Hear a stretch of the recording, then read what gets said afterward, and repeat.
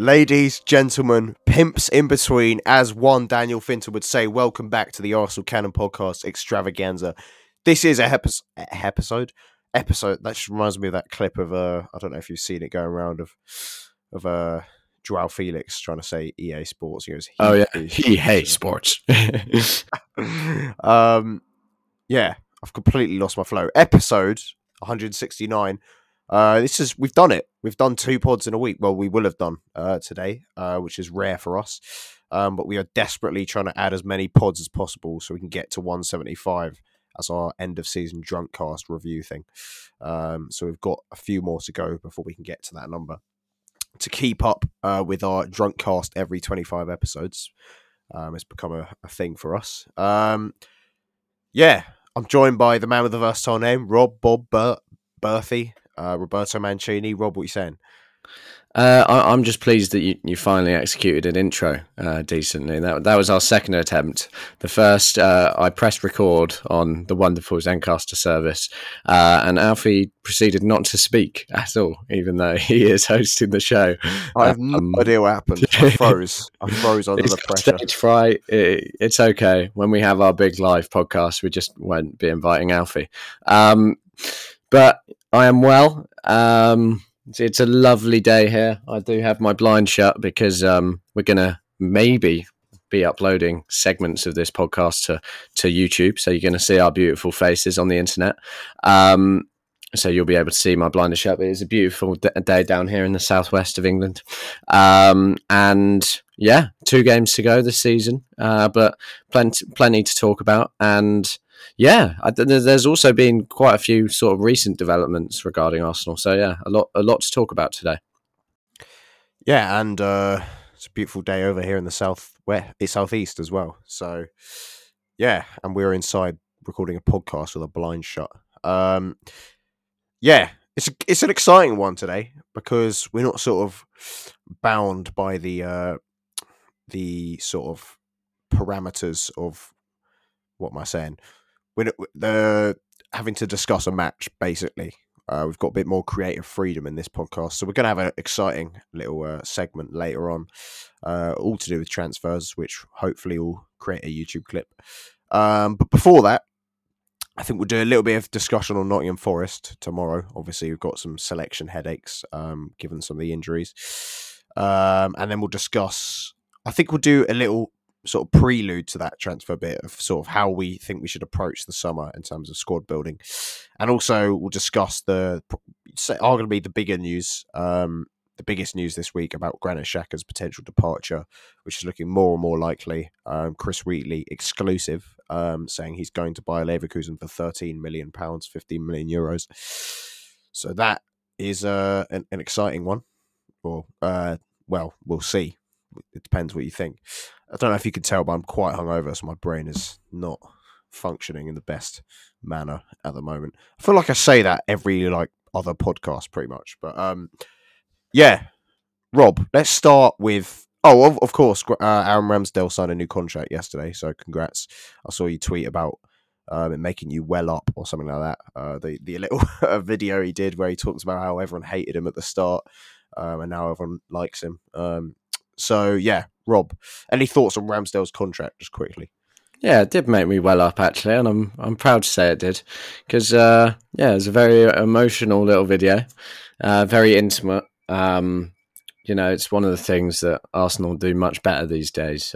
Sort of fan interaction and their media stuff. It is all of a very high standard, and that was really good. And I think it's easy to forget how much people detested the idea of Ramsdale coming to Arsenal, including the 4 usual hosts of this podcast. I remember there was some reluctance to get behind his incoming move, but yeah, we all love him now. So congratulations to him, and I think it's a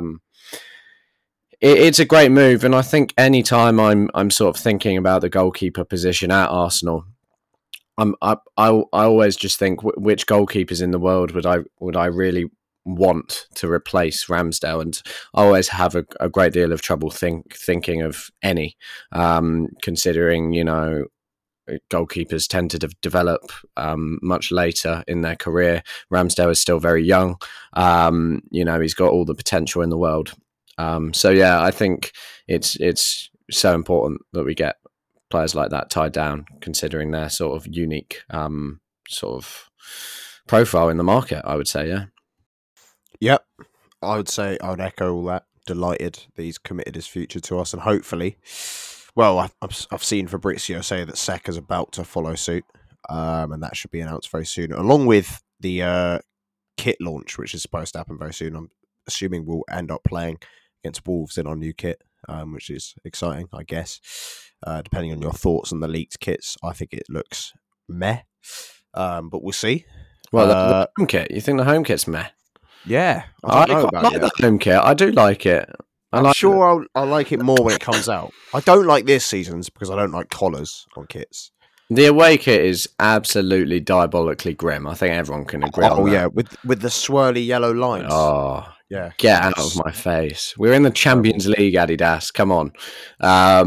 We should have just used the pink kit again because we played in it twice. Kit. The black kit is so nice. Exactly. Just keep it. Do you remember the days where we would play we'd have a home kit for two seasons running? Yeah. Like, I think it was... we had one relatively recently. I think it was like 10 years ago. 12, 13 and 13, 14 were the same. Because since then, it's been a different kit every season. Yeah, because we were losing Nike, so they couldn't be asked to make a new kit for us. Basically. And that was quite common then to have the same home kit. I mean, if you look back on sort of like historically, a lot of shirts you keep for 2 seasons. That 08, 09 and 09, 010, I think. Yeah, much kinder to fans' bank accounts, but they know they can make money through it. So exactly, and it doesn't make sense commercially to do that anymore. Yeah.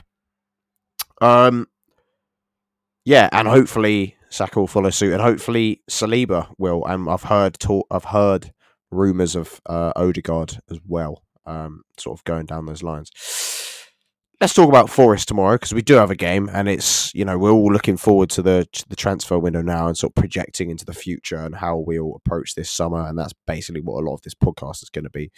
But we still have football to play. There's 2 games. We can still finish on a high. We can prevent City from winning it. It'd be quite a shame if City wrap it up with us failing to win against Forest. If you know what I mean, like just them confirming their title win because we fucked up. It'd be much nicer if they win it in their own game, to be honest. So hopefully we can go to the City ground and beat them, and they're obviously fighting for their lives. It's a massive game for them. We do have a few injury issues. Gabriel Martinelli's been ruled out for the last 2 games, which is a shame. He won't be able to add to his 15 goals this season, which is a great return. I think it's 15, or is it 16? Regardless. Yeah, and he was on track to break the record for Brazilian scorers in the Premier League as well, so it's a shame that won't be confirmed. Big shame. Next season. Yeah, it is. And obviously Zinchenko, we assume, is not going to play. We know Saliba's definitely out. So how would you sort of look to cover for those injuries, and what sort of team are you anticipating? I think the team will be largely similar to what we saw last week against Brighton, if not exactly the same. It'll be interesting to see how Kieran Tierney is deployed. It would be classic. It would sort of be fitting to play Granit Xhaka at left back in his penultimate game for the club, but I wouldn't be averse to that. The number of times we've seen him chuck there just to make ends meet. I'd do it. I'd 100% do it. Under Unai Emery, he played as like a proper left back, and then at times under Arteta, he's done the inverted job. So I definitely wouldn't be averse to that. He would really help us in the build-up, which our build-up was just catastrophically poor against Brighton last week, and that's partly down to the Brighton press, but also, Kieran Tierney's role in the team, as we spoke about, Alf and I, in the sort of post-game podcast reviewing that match. Tierney's positioning was absolutely bizarre. So if you're going to play him, either make him invert poorly or get him way up the pitch. So yeah, I wouldn't be surprised if we were unchanged. And obviously Trossard coming in for Martinelli on the left. I've seen the shouts for Reece Nelson, but I don't think you can deny Trossard to start. He's the guy that comes in if we have an injury. So yeah, same as last week, but Trossard in. For me, I would make that Xhaka change. Anyone that listened to the podcast on, was it Monday or Tuesday, on the Brighton game, knows that I was sort of losing patience in Kieran Tierney, and I think this is a game we are going to dominate possession. We should dominate, chances and control the game. They aren't good. They did get a point at Stamford Bridge last week, but that's, pretty easy. Anyone can get a point at Stamford Bridge. Exactly. They scraped past Southampton in a 4-3 chaotic game I watched, which I didn't. I don't think they were even the better team in that game, to be honest. Morgan Gibbs White is in good form. Awoni's hit form as well. I've said I thought he was good all season. I've had ongoing arguments with one of my housemates who thinks he's terrible. There are some good players in there, don't get me wrong. Brennan Johnson, absolutely electric, great dribbler. I think he's attempted more take-ons than anyone else this season in the Premier League. There are good players in there, but this should be a game we win. And I just think to regain some semblance of the system that we had in place, putting Xhaka at left back makes more sense in terms of the inversion and basically playing how Zinchenko does, just not as well as Zinchenko. And I actually think Xhaka's not a bad one-on-one defender, despite his lack of mobility and pace. Potentially with Brennan Johnson coming down that side, you'd want Kieran Tierney, but I'd just be intrigued to see Xhaka in that role. And as you said, it'd be fitting. I'd like to see Partey come back in.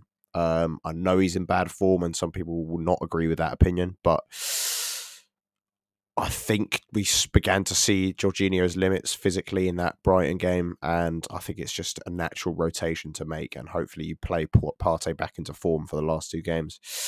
So is that Vieira in the left 8 for you then? So this is where I was going to throw a slight curveball and say Trossard in the left 8, and I think you can get away with that if you have Partey at the base. And this is something I've wanted to see us try more. And I think we tried it for a little bit in maybe the West Ham game near the end when we were going for it. And I think Trossard is so clearly an interior player who is much better in that half space than he is, as a touchline winger. He's not got the explosiveness that Martinelli has. And this opens up an opportunity for Reece Nelson to finally start a game. I think he's done enough in his cameos, and I think it would be fair to give him that opportunity on the left, and then you keep the explosiveness out wide, and he can be a touchline winger, Reece Nelson. We've seen it this season. Coming in from the left, I think he's better than he is on the right. So that's what I'd like to see. I think we're at the point with very little to play for. Alter. Yeah, that's what I was just going to say. With very little to play for, you might as well try something new, something a bit different. And I think, Trossard in the left 8 is one of those things which I think we really should be considering going into next season. I think upon reflection, if we're looking and assessing Trossard's first half season at the club, all his best moments have come centrally. Even as a striker, I would say his best run of form was that brief period where Nketiah got injured and Jesus was, just coming back to fitness, and Trossard was playing through the middle. That was his best sort of phase. So I think that is indicative of what sort of player he is. He's definitely not a touchline winger. Doesn't mean he's incapable of doing that job, but I think Trossard in the left 8 would be exciting and a nice way to go for it. I just think, knowing Arteta, we will see very few changes, I think, personally. Potentially, but I think, I don't know, I just feel like he will rotate a little bit. And I'd like to be surprised. I think he's at the point where he would be willing to. And we're at the point in the season where you might as well, given our league position. And I also think he was not particularly. I get the feeling he wouldn't have enjoyed that Tierney performance, and he really wants to find a solution to that. And he was unhappy post-match. Yeah, and I feel like if we'd had another centre back that we were willing to trust, maybe we would have seen Kivy or a left back in this game. But yeah, that's what I would like to see, and I think that sort of discussion about Trossard not being a touchline winger could feed into some of our transfer talk and what we may need in the front line, which we might as well transition onto, unless you have anything more to say about Palace. But I mean, it says it all that you've got our opponent wrong. We're playing Palace, Forest. Forest.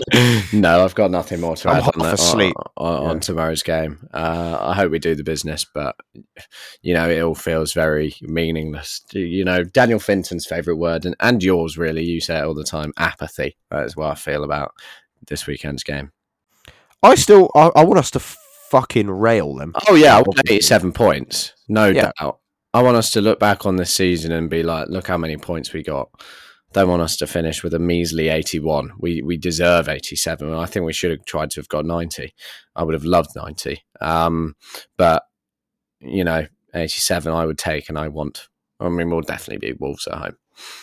It would reflect much more nicely on our season if we were to finish with 87 than 81.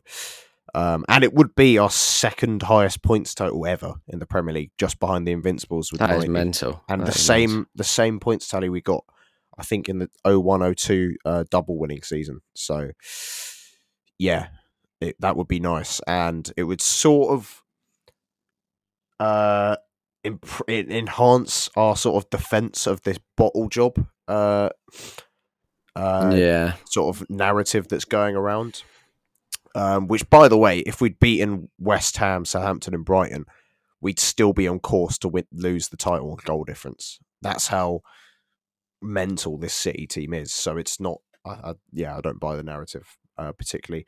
And also, it would go some way to sort of shutting up Gary Neville with all his clueless, dreadful takes that he's saying we've lost the title because Zinchenko, hoinked his car. Yeah, we over celebrated against Bournemouth. Apparently, you're not allowed to enjoy last minute winners, which literally seem like miracles on earth. Yeah, I mean, Reece Nelson. I saw that meme of it was like Reece Nelson doing this when he scores the 97th minute, just in case we don't win the title. Just jog back to the halfway line, Reece. Come on, ridiculous prick. Honestly, he deserves to go on a free for that disgracefulness. He has cost us the title by celebrating that goal. I mean, it's just incredible hypocrisy when you see all the clips of Gary Neville going mental and his United teammates, going mental, then they go to win the title. I think the crux of his argument was sort of that the premise had some validation in it, if you know what I mean, in terms of, I think what he was sort of trying to say is that it was sort of a young, erratic team that lacked a little bit of experience and composure, and the pressure got to them, and they got tight in the sort of crunch matches at times. But the way he phrased it was completely wrong, and he said it was because we over-celebrated wins, and it would just... like too much energy and crap like that. And I just... It was his only point. Like, it was that's what he attributed us not winning title to, that. Not man's competing against a juggernaut, cheating, state-run, financially doped side, and not the fact that we lost key players at key times or anything, tactical or just drop-offs in form. It was just because we over-celebrated. It was pure soft factor. And if that's all you can offer in your analysis, that is so lazy. And it is confirmation bias. I saw Tim Stillman say that he's decided that would be his narrative, like in November when we lose the title, and he's not willing to change that at all. Yeah, and Martin Keown also called it out on TalkSport, and I had a lot of time for it because we don't see it much, even though there's two TV companies who pretty much control the viewing of the Premier League in the UK, and they never really call each other out. And BT also offer a terrible service, and hopefully this new TNT Sports is a bit better. But good on Martin Keown for calling out Martin Tyler and Gary Neville for their clear bias in commentary last week. And again, it's not something I want to dwell upon. I just think it's all well and good Gary sort of having this song and dance, and I agree. There was definitely some credit in his argument. He said all along he thought City would go on a run. They have gone on a run, and Arsenal likely wouldn't be able to cope if they did go on that sort of run. Proven correct, but let's not forget. Until I think like January or February, he was saying that United were going to finish above Arsenal. Well, I was seeing it in late February, early March. Yeah. we were like 11 points ahead of them, and he said, yeah, Arsenal will finish third. Yeah, he keeps moving the goalposts for himself. So congratulations, Gary. You got it right. Let's face it, it wouldn't have taken a rocket scientist to reach the conclusion that the second youngest team in the league might falter when the pressure really hits. But, you know, I'm pretty much over it already. I think we can use this experience and keep driving forward. We're not going anywhere. And all those pundits out there who think we are going to go somewhere, like, please start to do your jobs properly. So yeah, enough of Gary Neville. Let's look forward to this summer. Yeah, let's discuss how we can get there and how we can close that gap. I want to start let's start with Xhaka news that came out this week. Reports from Chris Wheatley that he is indeed closing in on that move to buy Leverkusen. £13 million, ending his 7-year stay at the club. I want to get your thoughts on it. How do you feel? I know Danny seemed pretty upset in the group chat. How do you feel about it?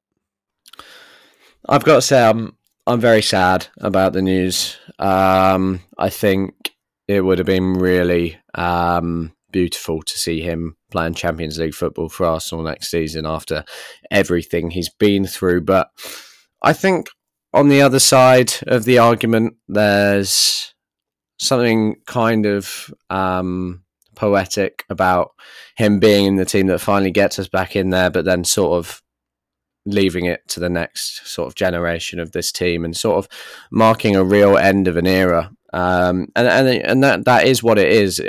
Let's face it, the era which sort of Xhaka has personified at Arsenal has been a fucking horrendous era.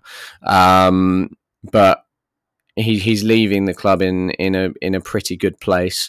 I tweeted the other day, and I'm still sort of racking my brain trying to think of a better one in the Premier League in recent times. There hasn't been a better redemption story, from literally telling your own fans to F off to, you know, being the star of a team which almost won the title, has finished second. Well, not quite the star, but a crucial member of that team. And also, you know, he's put the armband back on a few times, and everyone knows he's the leader in this dressing room, and we're going to miss him terribly. I really do think we will, and it might not translate on the pitch, but I'm sure there'll be a bit of a hole in the dressing room at the start of the season. I think one of the players we sign will fill that void pretty much instantly. But yeah, he really will be missed. His departure definitely changes a thing or two about how we approach this summer, because I think a lot of people thought it would have been quite nice to have the safety net of having him stick around for another season. But I think one thing we know about Granit Xhaka is that he's not the sort of character who doesn't want to start. So fair play to him for moving on and getting one big payday. And, you know, his family are, of course, growing up now, and maybe being in Germany is better for them. Yeah. Andy, I'm looking forward to your piece when it comes about that Xhaka. Yeah, next week. Nice. And I remember Mac wrote a piece after he did the Players Tribune interview, and it was something like from fuck off to fidelity or something like that. It was very Mac. Yeah, he's sort of been a staple of Arsenal in this sort of era, as you said. He's been the one. He's sort of, if you pictured Arsenal in this period, you probably think about Granit Xhaka. The amount of articles we've written about him, the amount of content I've released about him. I remember saying stuff in like 2018, 19, 2017, talking about him, and he was so divisive back then. And, you know, this era in terms of the era, unfortunately, it's synonymous with us dropping out of the Champions League and spending that time out of the Champions League places for the first time in like modern football that we've not been in Europe. And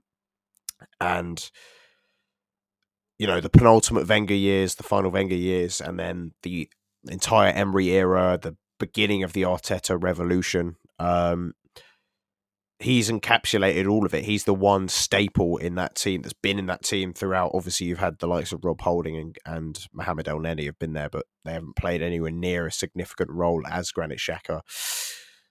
I'm going to miss him because I do love him as a character, and I've always backed him. I've always defended him throughout the years. I think the first ever article I wrote about Arsenal that was published online and went on, I think it went on Just Arsenal, was about Granit Xhaka, and it was defending him, and it was when everyone was saying, sort of slagging off. I could probably find it. And I basically defended him. I have said in recent years that maybe it's time to move on and it's a natural parting of the ways. I wrote an article about that at some point recently. And I do think this does sort of feel like another time where you could say this is the natural parting of the ways. As you said, led us back into the Champions League. He's completed his job. Now we can push forward and add a player who might help us go that, bit further and lift the Premier League title. I'm not saying we came very close this season, but maybe that is an area we can upgrade, which is why I'm quite zen about it, to be honest. As much as I'll be sad, and as much as I do think he could easily have stayed and played a role, I think, as you mentioned, the sort of family, personal reasons, they've clearly decided they want to go back to Germany. And obviously, the fact that he may not be happy with sort of a slightly reduced role next year. We know how big a character he is, and he's probably seen the likes of, the rumours to Rice, linking him to Rice and us to Rice and Caicedo and stuff like that, and decided it's my time to leave now. And fair play to him, and I wish him luck. And it's going to be sad, and hopefully he gets a great ovation and sort of send off against Wolves. But yeah, anything else on Xhaka? No, I just think the only thing I would say is just how remarkable a season he's had. I remember sitting here a year ago, and most Arsenal fans were in the same situation. Little did we know that our left back was also quite a big problem. But we looked at our starting 11, and we earmarked two players as weaknesses. It was Lacazette and Granit Xhaka. And Xhaka has stuck around for another season, sort of reinvented himself and done ever so well. And I think I'm disappointed at the fee a little bit, but I also do understand it. And I think maybe if we were sort of floating him about on the market and were looking for a club for him, we could get some more. But I'd imagine there's been an agreement in place. And, Arteta begged the man to stay when he first arrived as Arsenal manager, and he did it for Arteta. And Xhaka's said that numerous times. You've already mentioned that Players Tribune interviews. Xhaka has said how special his relationship is with Arteta, so there must be an agreement there. And yeah, a little bit more money would have been nice, but yeah, it will be very strange to see an Arsenal squad without Granit Xhaka in it next season. It will. But we move on and hopefully improve the squad and hopefully go on to bigger things. And I thought you were doing the Xhaka celebration there. Oh, yeah, that one. I genuinely thought you were doing that. Little appreciation for Granit. Yeah. Well, yeah, hopefully final send-off, and it's a good one. I don't really know what I'm saying today. I feel insanely tired. But yeah. Should we sort of get into squad building? Let's do it. Let's do squad building. Before we say, because we're going to say, well, we'll get into that. Let's talk about, without mentioning players, what you think the key areas of we need to reinforce the squad in. Fucking hell, I'm terrible. Yeah, awful. I'm hungover so as well, by the way, everyone. And I'm out of form. I'm holding together the ship, and I'm out of form. Awful. Right. I'm very out of form. So, for me, the areas that need reinforcement are Midfield, obviously. If Granit Xhaka is leaving, we need reinforcement, and regardless, our midfield is flawed. It's the one area of the team that I think needs some real work done on it. And who knows, maybe it could be the final piece of the jigsaw. So for me, we need 2 midfielders at least. I'm not too fussed about the profiles. I don't mind the idea of like a pure 6 and then a hybrid 6-8, but then a 6 and an 8 could also work. But yeah, I would like the former option. Then we need another defender, a right-sided defender who can either cover for Ben White or cover for William Saliba. And then I think also there will be a gap in the squad in the forward areas with Reiss Nelson likely to leave the club. I'd echo that. I think I've seen conversations. Keep doing the Xhaka celebration. I do. I'm like biting my nails. Fuck's sake. I'm going to stop. Yeah, I've seen suggestions saying we need a left-sided defender, and I don't agree with it. And this is how I've sort of phrased the context around our defense. Laughing, fuck's sake, I can't speak today. Basically, we have at right back we have fuck's sake, we have White and Tomiyasu. We're disregarding Cedric. Right centre back we have Saliba, White, and Tomiyasu who could play there. Left centre back we have Gabriel and Kivior. Left back we have, I think, Zinchenko, Tomiyasu, and Kivior, which means we basically are missing a right-sided player if you think about that. So you have pure right-sided players, you have White and Saliba, and that's it. And pure left-sided defence, you've got Kivior, Zinchenko, and Gabriel. And then you've got Tommy as the hybrid whenever he's fit. Yeah, he can play either side. Which means you've got Tommy as the hybrid and you've got 2 right and 3 left. Which means I think you need 1 more and it needs to be a right-sided player. And hopefully we get sort of another, as we were saying, someone that can play either right back or right centre back. We've been linked with Fresneda, who's an interesting option. We've also been linked with Mahmoud Simakan. I assume that's his name, which we'll get into. But I think that's how we could should construct our. And then the more ambitious link this week has been with Cancelo, of course, as well, which may come up as well. So I think that is how we should approach the defensive thing. I agree with the midfield thing. I think profiles is really interesting. Are we going to go for a pure 6 or 2 players that could potentially play 6 or 8, which we're being linked heavily with?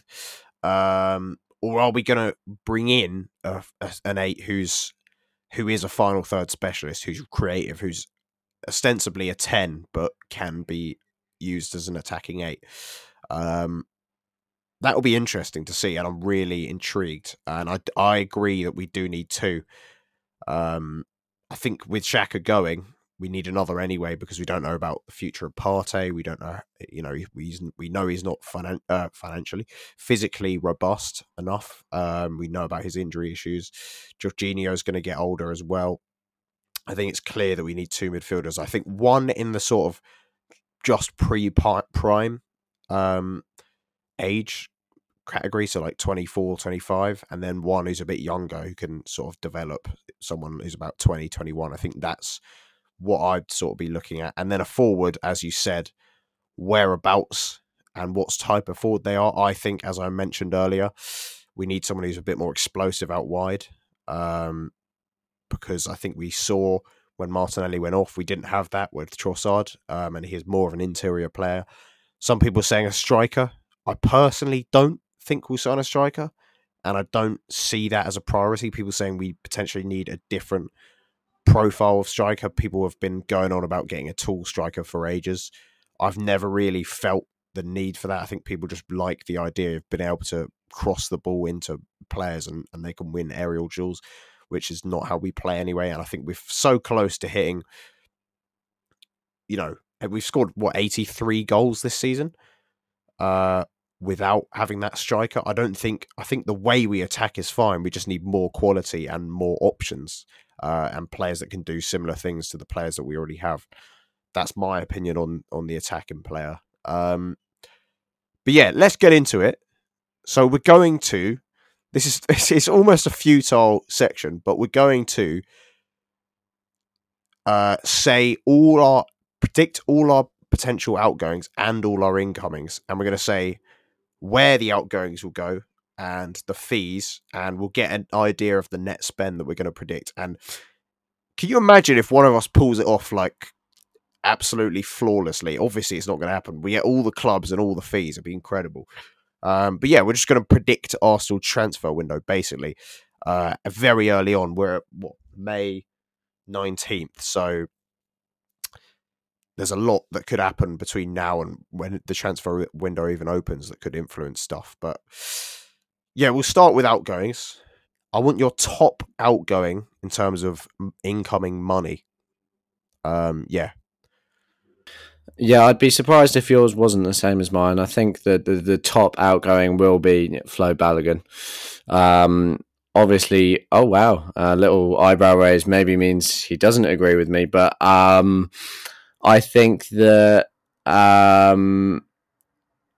it seems pretty clear that he's going to leave the club this summer. There's been all sorts of reports suggesting that he would like to leave if he can't be guaranteed a starting spot, which, there's just no way he can be with Gabriel Jesus is in town, and Nketiah, quite rightly, still sits above him in sort of the strikers group at Arsenal. So, yeah, I think Balogun will be our top sale. He's an extremely valuable commodity now, having just signed up to represent the US at the next World Cup and just in general at international level. He really could become a real franchise player for whoever end up snapping him up. So I think we're going to bring in a handsome fee of somewhere in the region of £35 million. Where's he going? And I have said Leipzig for Mr. Balogun. Ooh, I can see that. That was a weird noise. I can see that. I've also got him going to Germany, but I've got him for less than that. Interesting. I think maybe I've undervalued him a little bit. Given, as you said, he's now the poster boy of sort of American football in terms of their striking position. I've got him going to Frankfurt for 30 million. Replacement. That's what I was going to say. I was saying I looked at their statistical profiles and they're kind of similar. So I thought maybe Frankfurt will sort of look at him to replace Kolo Muani, who's been linked with moves away. I think is his contract up. I can't remember. I've seen him linked to Bayern, so I've got him going to Frankfurt.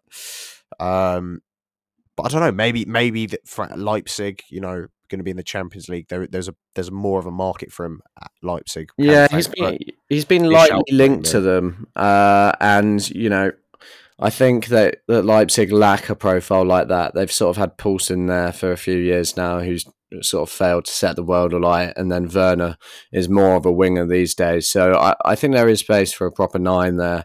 And then I do think Germany is his most likely destination. So, yeah, I think any of those top clubs could be interested. I wouldn't even be surprised if Bayern showed a little bit of interest. They look like they're going to try and sort of beat the market a little bit with their striker acquisition, like sort of hesitantly linked with Ollie Watkins as well. So I wouldn't be surprised if there's interest from there. But yeah, I'm saying Leipzig. Fair enough. I think that's probably a better shout than Frankfurt, to be honest. 30 mil to Frankfurt for I've said Balogun. But I have our bigger outgoing as Kieran Tierney to Newcastle for 35 million. And I think I've seen such varying opinions on the sort of fee we can get from Newcastle. And I think anything under 35 would be like pretty abysmal when I think about it. Firstly, we paid 25 million for him, so you want to make a profit. Secondly, he's homegrown, so that automatically adds a bit of money. He's experienced. No, he's not. He's not homegrown because Scottish doesn't count. What? It's bizarre, but they don't really. Count. Yeah.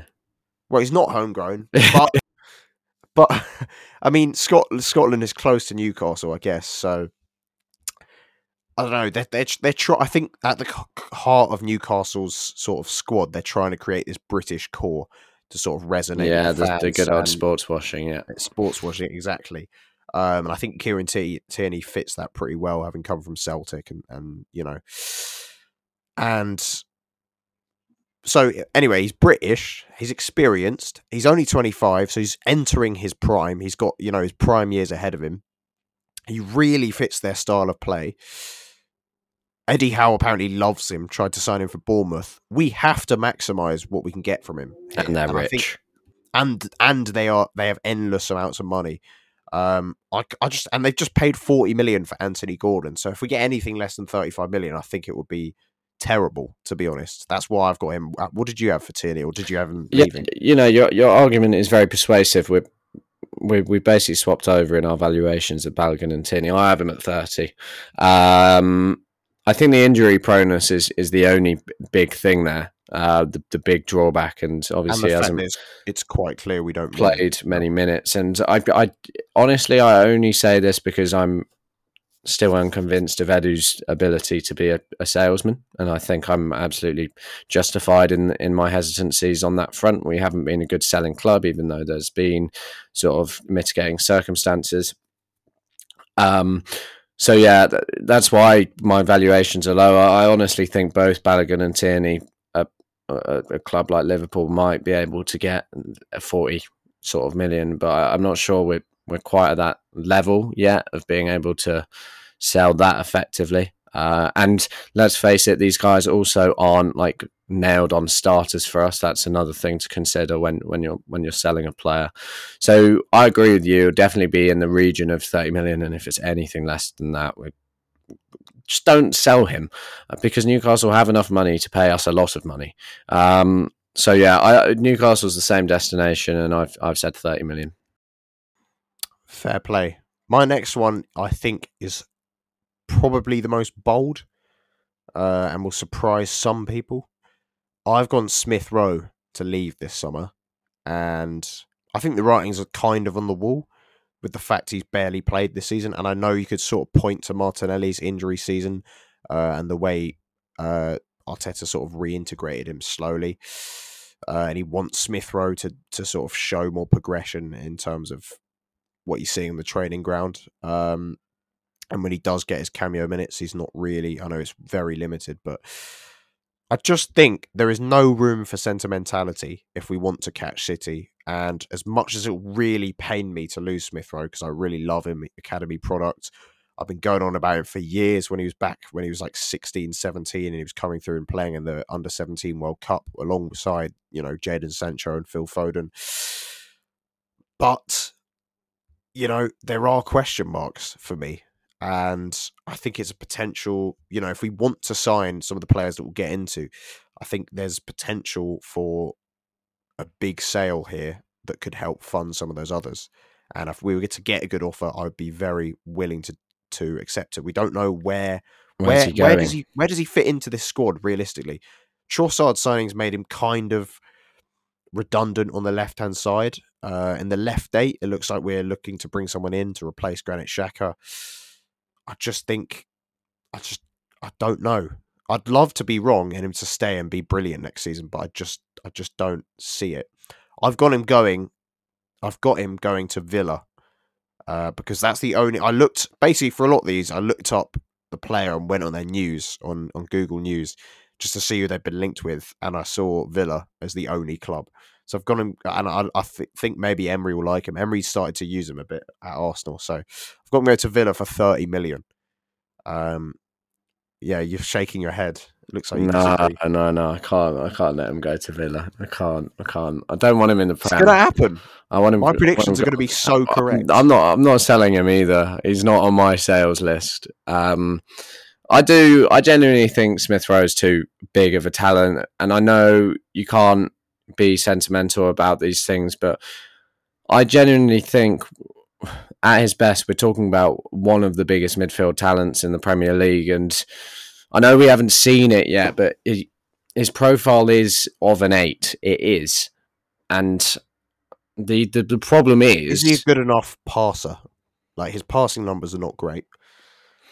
And when I watch him, I think he offers I us don't something. see a brilliant passer. I see someone who carries the ball well, who can arrive late in the I box. think he offers us something different in the 8, which I think could be of use. I think in that right 8, which I think is viable as well, because I think Ødegaard eventually will move over to the left. If you look at historically how Pep Guardiola's built teams, he tends to have the left foot in the left 8 and the right foot in the right 8. I think Ødegaard could move over. And then I think Smith Rowe really does offer us something different. I think you can't just throw away his almost telepathic relationship with Bukayo Saka. I know we haven't seen it for a long time, but when they came through together, they combine wonderfully well. I think the way those two could combine in those sorts of spaces on the pitch is still of use. Don't get me wrong; it's sort of the last chance, 100%. If he has another season sitting on the bench, he's gone at the end of the season. And I suppose the club will just be considering, are we prepared to sort of decimate his market value or not? Do we believe enough in that talent? And well, if you were to get a 30 million offer for him, would you? I think it would be very difficult to turn it down. And I don't think Arsenal would, because of the way I've heard Arteta speak about Smith Rowe. He doesn't seem convinced. There do seem to be these slight question marks regarding his attitude. I think the talent's there, I really do. I think he should have a long Arsenal career, and hopefully he comes back to pre-season looking sharp. But yeah, it's definitely one to keep an eye on. But for me, I don't see him going this summer. So my next biggest sell is actually Xhaka to Leverkusen for 13 million. That's your next. Wow. I do think, looking at my outgoings, I might have been very optimistic, and I feel like I always am every summer. But when I look at them, I can justify all of them, because my next biggest sell is Tavares. Oh, Nuno Tavares, mad man! That's returning. Not happening. Yeah. So give me. Let me justify this. So Nuno Tavares is a good attacking left back or left wing back. He started the season on fire for Marseille. There were some problems behind the scenes, and he slipped down the pecking order, I believe, and he's sort of fallen out with the manager. I don't know. But the reason I think 15 million is reasonable. A, what is he, 22? B, Atalanta. I'm telling you, he's going to Atalanta for £15 million. They've been linked with him in the past. As far as I'm aware, their recruitment is pretty good and generally tends to be based quite off data. And Nuno's attacking data puts him as one of the best wing backs in Europe. Like, he is a threat. He's chaotic. He's poor defensively, but he is a threat. And I think I could see Atalanta returning this summer because there were credible links to them, and maybe they'll do it. He's young. He fits their style of play. He could fit Italy with that physicality. I don't know. I just see him going to Atalanta for 15 million, and maybe that is ridiculous. It's not happening, mate. It's not happening. You're living in a dream world. Season when he was really like on fire for Marseille, I was thinking he's going for like 25 mil at the end of the season. But I know it's dropped off. The problem is he is a hothead, and apparently he's caused all sorts of problems in the Marseille dressing room. Like, all sorts of problems. And you know, when you're the main guy and you've got Guendouzi and Sanchez in there. Yeah. I mean, Kolasinac's just calming it down. I unfortunately don't. I think we're basically just going to get a return on what we paid for him. I think we're going to get about 5 million for him. And I have said, I think he's going to go to Nottingham Forest. I can see that with their fullback system. Yeah, exactly. 5 million. Aurier and Tavares. How have we had him for 2 years? He's played because he's not very good. That's less than what we paid. I think he's got 6 mil. Oh God! Well, I think he's got a unicorn profile, but I think he could actually be great somewhere. But I don't think he's a valuable commodity at the moment after the second half of the season he's had. You're telling me we signed him, how old was he? 21? He's depreciated in value because he's an idiot. Depreciated in value after 2 seasons of playing in the Premier League and then playing pretty regularly. Daniel is listening. I know Daniel is listening to this, agreeing with me. He 100% is. See, I always liked him. He wasn't the right fit for Arsenal, but I liked him as a player. I thought he was fun, chaotic, great. I'm considering for the first time ever using my powers to use the mute function on you. And You'll be laughing. You won't be laughing. We're not getting 15 million. We're not. You'll laugh at me, but you're not laughing now. That's what I'll be saying when he goes to Atalanta. Let's move on. Let's move on. Who's your next sale? So I've got I had Xhaka to Leverkusen for 13 mil pounds because it's all in pounds. But above that, I had Pepe. Oh, you're not getting more than like we're getting. Apparently, no one's interested in him. No, I did some research. Nice are interested in buying him permanently, but they want to see more from him. That's what it said. I've got Pepe to Nice for 15 million. We're getting 10 mil max. Have you seen his numbers this year? They've been so bad. He's not. Yeah, he scored 6 goals and got no assists.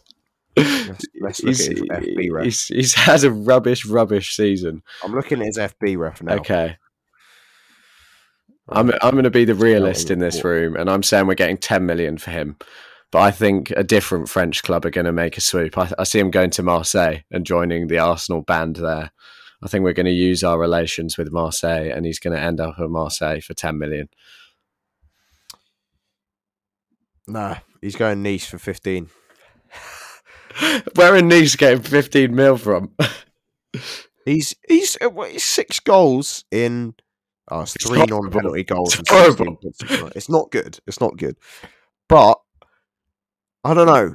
All I can think of is that if he's 72 million in 2019, he's got to be at least 50. It doesn't matter how bad he's been. He surely retains 15 million pounds worth.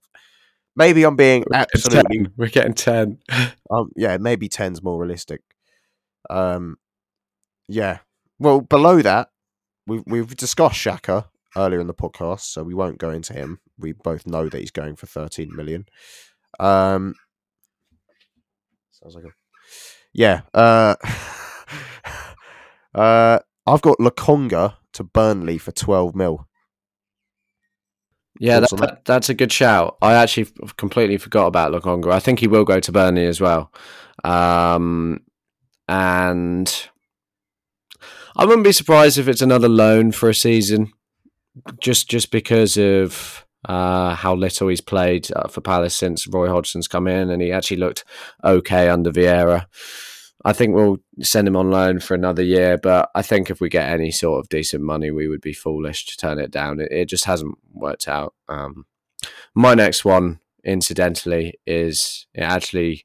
Oh, yeah, I think we're going to get 10 mil for Rob Holding. I think he's going to go to like Sheffield United or something.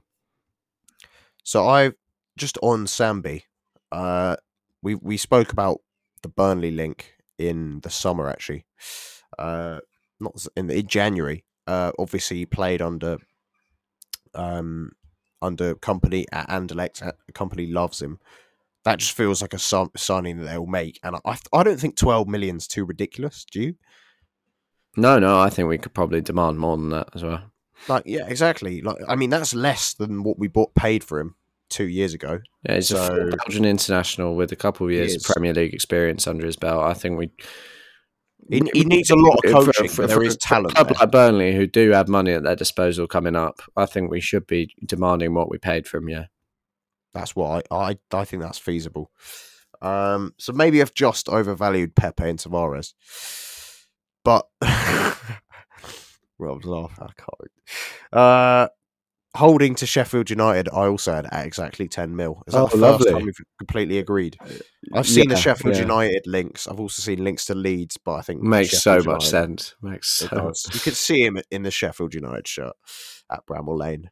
And again, 10 mil doesn't seem far-fetched for a 27-year-old English defender with plenty of experience. He's played in the Champions League, so fucking hell. Yeah. So he is a good player. You can imagine him in a low block, maybe in a back three, doing pretty well in the Premier League. Oh yeah. He's a back three merchant. He'd love it. He is. I see it. I now have no more money coming in. Do you? I do. Yeah. Let's hear it. So I've got Pablo Mari to Monza. Yeah, sorry, I had Murray for 6 mil because that's confirmed now that Monza have stayed up. Like we have got that 6 mil in the bank. And I've got Austin Trusty to Rangers because I've seen that link going about. Yeah, but we're going to get like no money for him apparently. I've got 5 mil.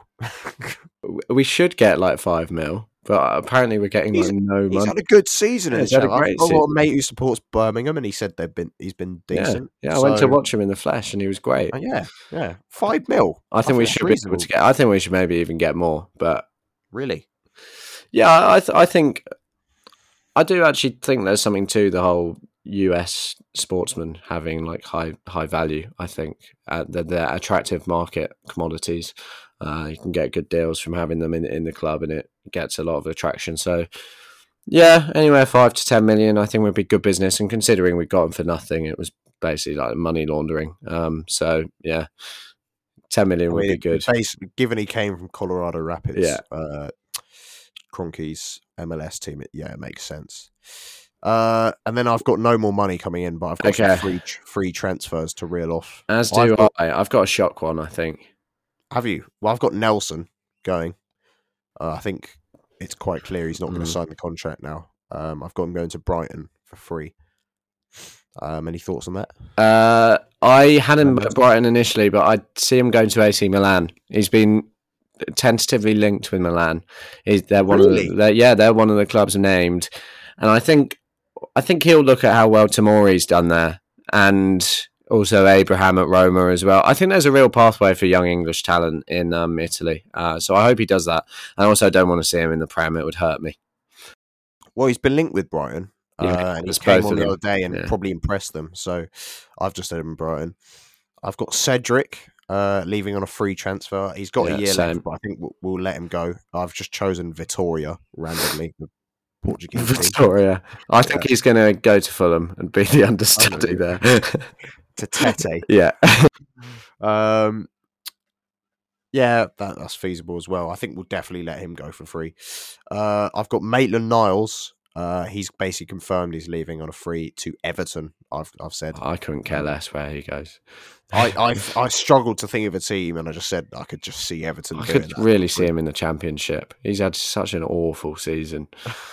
Such a shame because I remember. I'm pretty sure there's a podcast clip on this YouTube channel. If this is on YouTube, if you're watching it, and it was us discussing whether we should accept a £30 million bid from Wolves. Yeah, I wish we did. Now he's going for free in the Championship. And then what about Renard? Where's Renard going, Alf? So I've got Alex Runar-Runarsson going to Valur free transfer. I searched up Icelandic league table and I just chose the third team in the league. Okay. And he said he's going back to Iceland. I see him linking up with Tim. Not Tim Ream. What's his name again? He's going to Ream with Will Still. Tim Ream is the Fulham defender. He's going to Ream with Cedric, and he's going to link up with Tim Ream under Will Still, and he's going to make him the best ball playing. He's going to play with Tim Ream and Cedric, and he's going to be Leno's understudy again. Yes. And then, no, but seriously, in Frank Lampard's... Will Still wouldn't be stupid enough to sign him. You don't know that. Everything's gone very quiet on the Will Still front, hasn't it? We're not hearing much about him anymore. Okay, but seriously, as I said, Frank Lampard style, no, but seriously. My big free departure is Thomas Partey. So where? I think he's going to be offloaded to the Middle East. Yeah. The Middle East? Yeah. It's so random. Where? You need an exact club. Okay. I spent 6 months... No, I spent a season on loan in my player career mode at Ettifaq FC in Saudi Arabia. I see Al Nassr coming in for him. No, honestly, seriously, this is my genuine belief. I think we will try and offload Thomas Partey this summer if we can. There's negative PR there, and I think if we can, we will find somewhere for him to go. Did see some very sort of in the know sort of links on Twitter earlier. That's what I've said. Middle East, Al Nassr. There is said to be a little bit of interest. So yeah, I do see him leaving the club this summer. See, I didn't have that one. I thought there's just no way we're going to be able to move him on, and he just stays until his contract. It's a difficult one. It is a difficult one. I think they'll do what they can to try to, but it's unlikely. I agree with you. Yeah, with the injury problems and some of his inconsistencies recently, it go. That made my total incoming to a staggering 171 million. That is not happening, Alfie. I've got when it happens, you'll feel like an idiot. I'll clip this up, put it on Twitter. I'm just doing my maths. Speak. You should have done this before. I should have done 78. 100. I think maybe I've overvalued. 104 plus 5, 109 million pounds. Arsenal getting it. I even think that's ambitious. That would be way above what we've got for fucking ages. I know it would be. Have we ever brought in that? I think it's ambitious. We probably haven't ever brought in over 100 million. The most we've got is probably like 40 when we've got rid of like Iwobi and Oxlade-Chamberlain and all that. Willock, Emi Martinez. Yeah, no, I see 171 million. I think Shut up! You don't see that. So we're going to get 30 million for Tavares and Pepe combined. No, with the Smith Rowe sale, I think the only ones I've been slightly maybe optimistic on are Tavares. Yeah, I see us getting a lot more every other one million if we sell Tierney, Balogun, and Smith Rowe, because we'll get other money here and there. Like the Xhaka money is guaranteed, as is the Pablo Marie. That's 20 million right there already guaranteed. I think Holding brings in money. Hey, we have 20 million guaranteed this summer already. That is more than we get most windows. Exactly. Big. It's going to be 171 million, right? Which will fund our outrageous spending. Exciting bit. Yes. Yeah. So, what's your biggest incoming? My biggest is Declan Rice from West Ham United for £80 million. I know there's been talk of more money. I've been following this one very closely. Alfie and I like to trust Mr. Transfer Checker on Twitter. He seems to think that we've had an agreement in place for a very long time, and unless Manchester City come in, we've got a price pretty much fixed there. And I think it will be in the region of £80-90 million. It will be a deal worth a lot of money. I think he will be worth every penny. I can see him playing in both the 6 and the 8, primarily in the 6 for me anyway. I know a lot of people see him as an 8, but I really see him as a 6. I think he's the future of the Arsenal midfield. I think he could be a captain of Arsenal Football Club. He's exactly what we need. And as I alluded to earlier, he will fill a crucial leadership void in the dressing room. I also have him as our biggest incoming, but I think he'll cost slightly more. I've got 90 mil. I think they are going to really squeeze every last penny out of us for their star player and their captain. He's their captain, isn't he, now, with Noble gone? Yes. 90 million.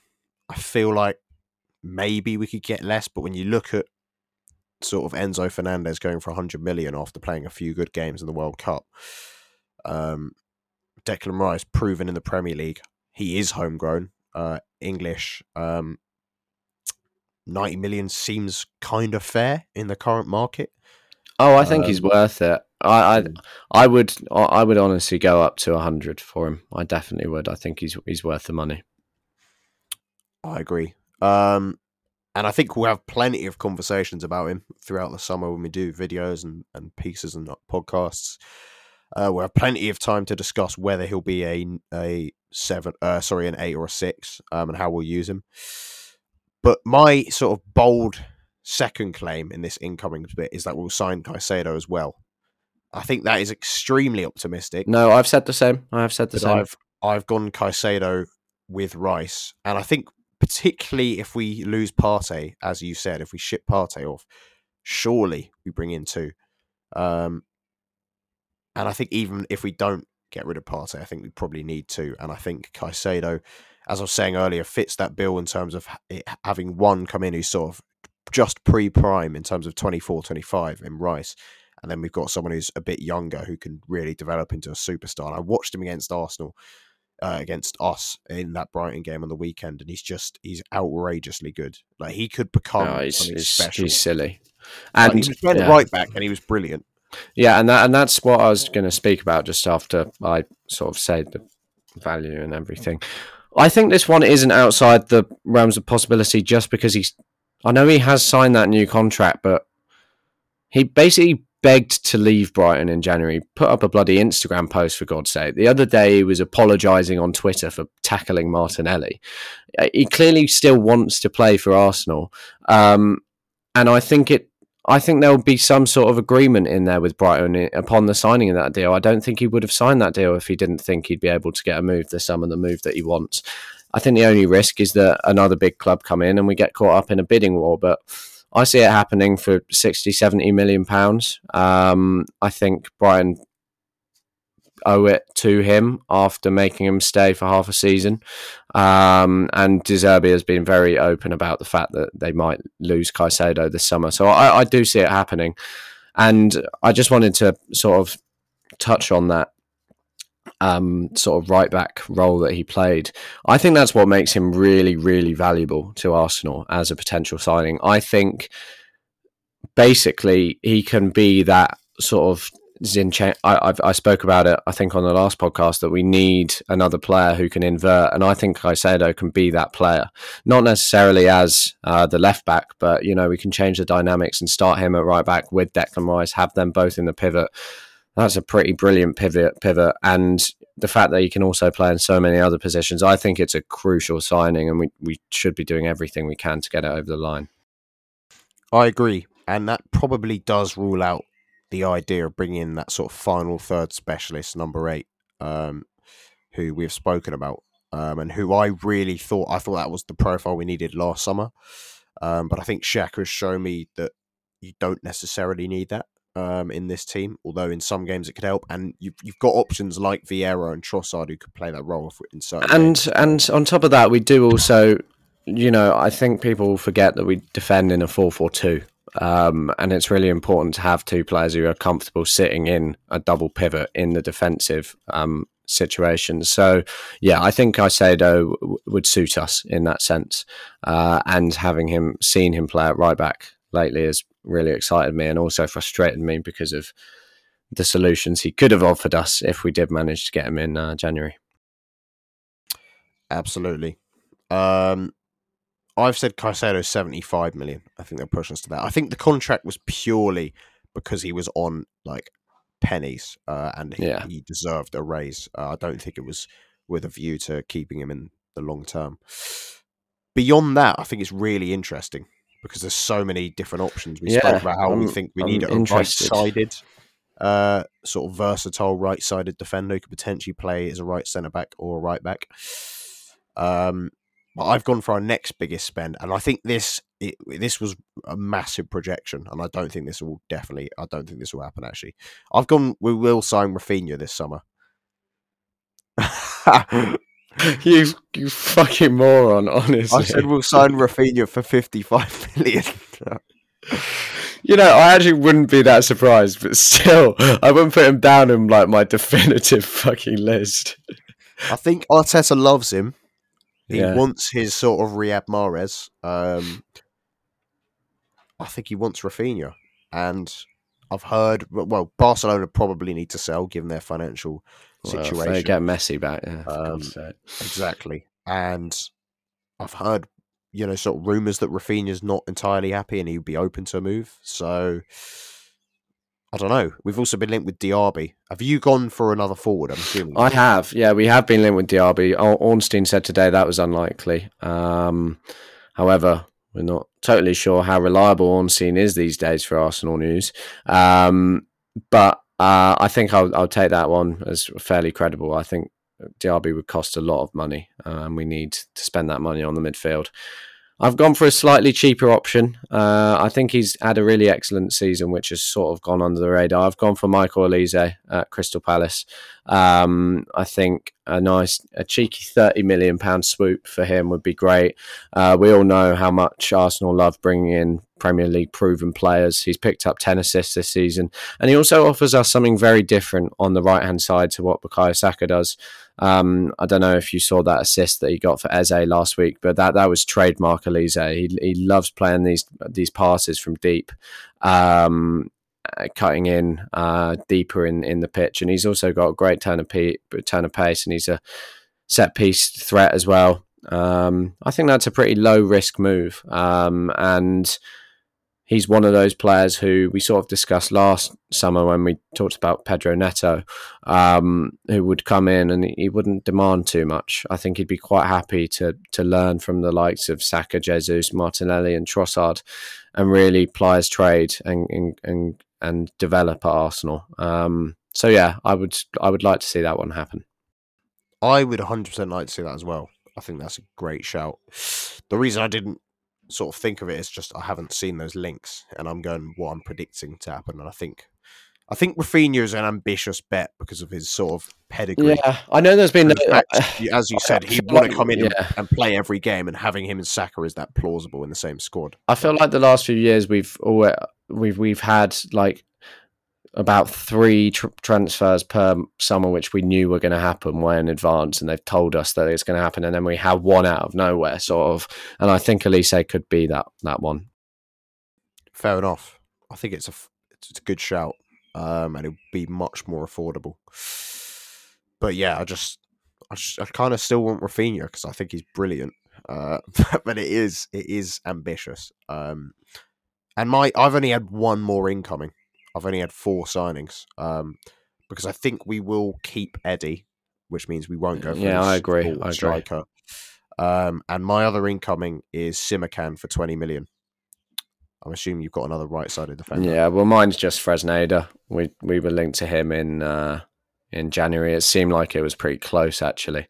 And then it sort of got pushed forward to the summer, and he's spoken about the fact that he admires the way Arsenal play, but both could very, very sort of plausibly materialise. Yeah, we've been linked with both. I've heard Fresneda is a brilliant talent.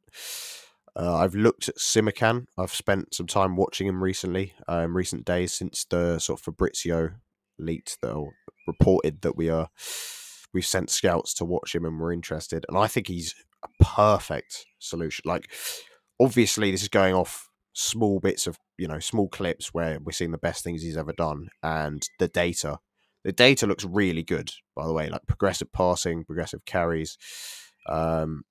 Physically, he looks sort of not quite like Saliba, but he can sort of replace Saliba.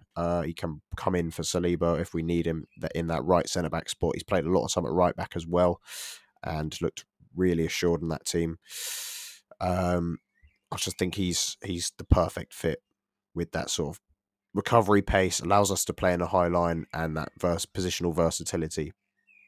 I've gone Simakan 20 mil. Yeah, I would I would suggest that either one I would be delighted with. I don't see us getting a right-sided Zinchenko. I don't see the player out there. I think Zinchenko is so unique. So I think, as I alluded to earlier, if we were going to have a player invert on that side, it would probably be Caicedo. And then one more just to keep an eye on. It definitely won't happen unless we don't get either one of Rice or Caicedo, is this Zubimendi guy at Sociedad. We've been heavily linked with him. He is reportedly more of a Jorginho type midfielder rather than a Thomas Partey, but a younger one with more mobility. Could suit us. So yeah, just another one to keep an eye on. But I think the priority will be the 2 Premier League boys in Rice and Caicedo. I agree. So I've got our total spend at 240 million, which again, mine's 290. Sorry, 190. It's not. It's not miles away from you. So your next spend is what, 80 something million?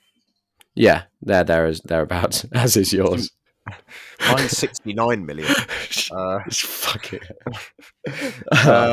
But I think that seems. I think maybe we've sort of inflated the total incoming money, and I've just chosen not to be ambitious. I remember, I think Arscast did it a few years ago. I can't remember which season, and they got it so horribly wrong in terms of sales. So I choose to be a pessimist. You're on mute, Kelshaw. My bad. Yeah, I think we may have inflated. Well, I've definitely inflated the total incomings and the total spend, but I think the net spend of around 70 million seems plausible. Yeah. Any final words on this transfer section? And if you've just watched this on YouTube, because this is part of a bigger podcast, then yeah, like and subscribe and that. Yeah, and go check us out. The whole podcast, I mean, not like photos of us online. Thanks for clarifying that. Any final words on this section? No, nothing to add. Well, that's also the last section, so I guess the podcast is over. Yeah, it is. You remember when Danny said that? He randomly went, and this podcast is over. And it just ended. Yeah, should we just end it? No, we need to do marketing opportunity of a lifetime. And a song. Yeah, and a song. Go on. Marketing opportunity of a lifetime. Alfie's already alluded to it. I've got a piece coming out on Granit Xhaka next week. Keep your eyes peeled and go to weloveyouarsenal.co.uk and read it.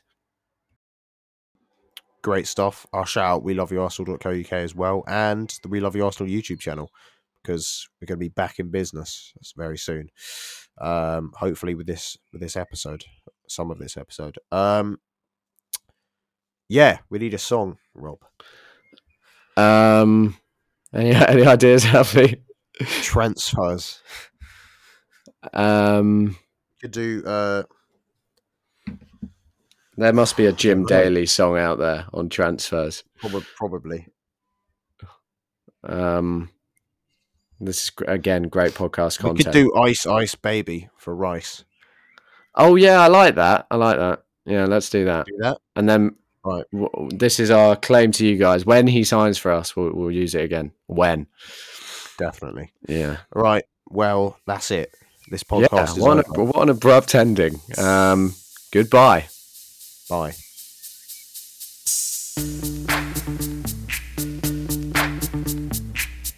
Yo, VIP. Let's kick it. Ice, ice, baby. Ice, ice, baby. Alright, stop. Collaborate and listen. Ice is back with my brand new invention. Something grabs a hold of me tightly. Flow like a harpoon daily and nightly. Will it ever stop? Yo, I don't know. Turn off the lights and I'll glow. To the extreme, I rock a mic like a vandal. Light up a stage and wax a chump like a candle. Dance, crush a speaker that booms. I'm killing your brain like a poisonous mushroom. Deadly, when I play a dope melody. Anything less than the best is a felony. Love it or leave it, you better gain weight. You better hit bullseye, the kid don't play. If there was a problem, yo, I'll solve it. Check out the hook while my DJ revolves it. Ice, ice, baby.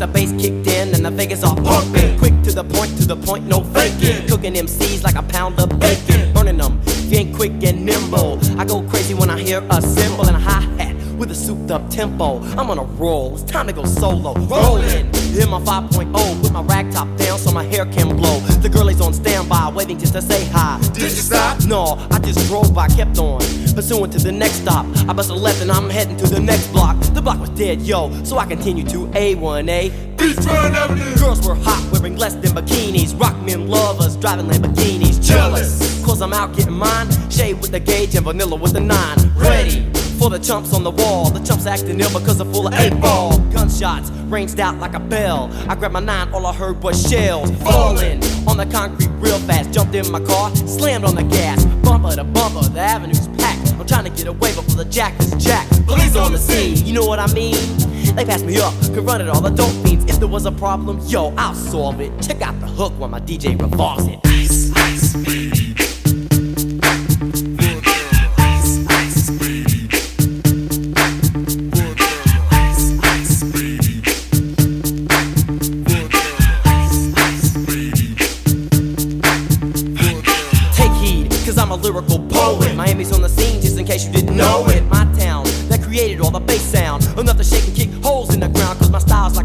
spill. Feasible rhymes you can vision and feel.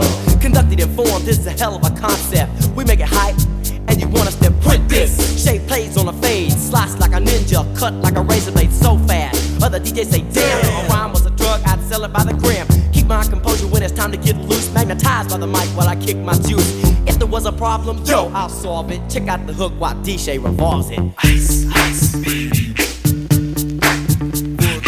Ice, ice, baby. Ice, ice, baby. Ice, ice, baby. Yo, man, let's get out of here.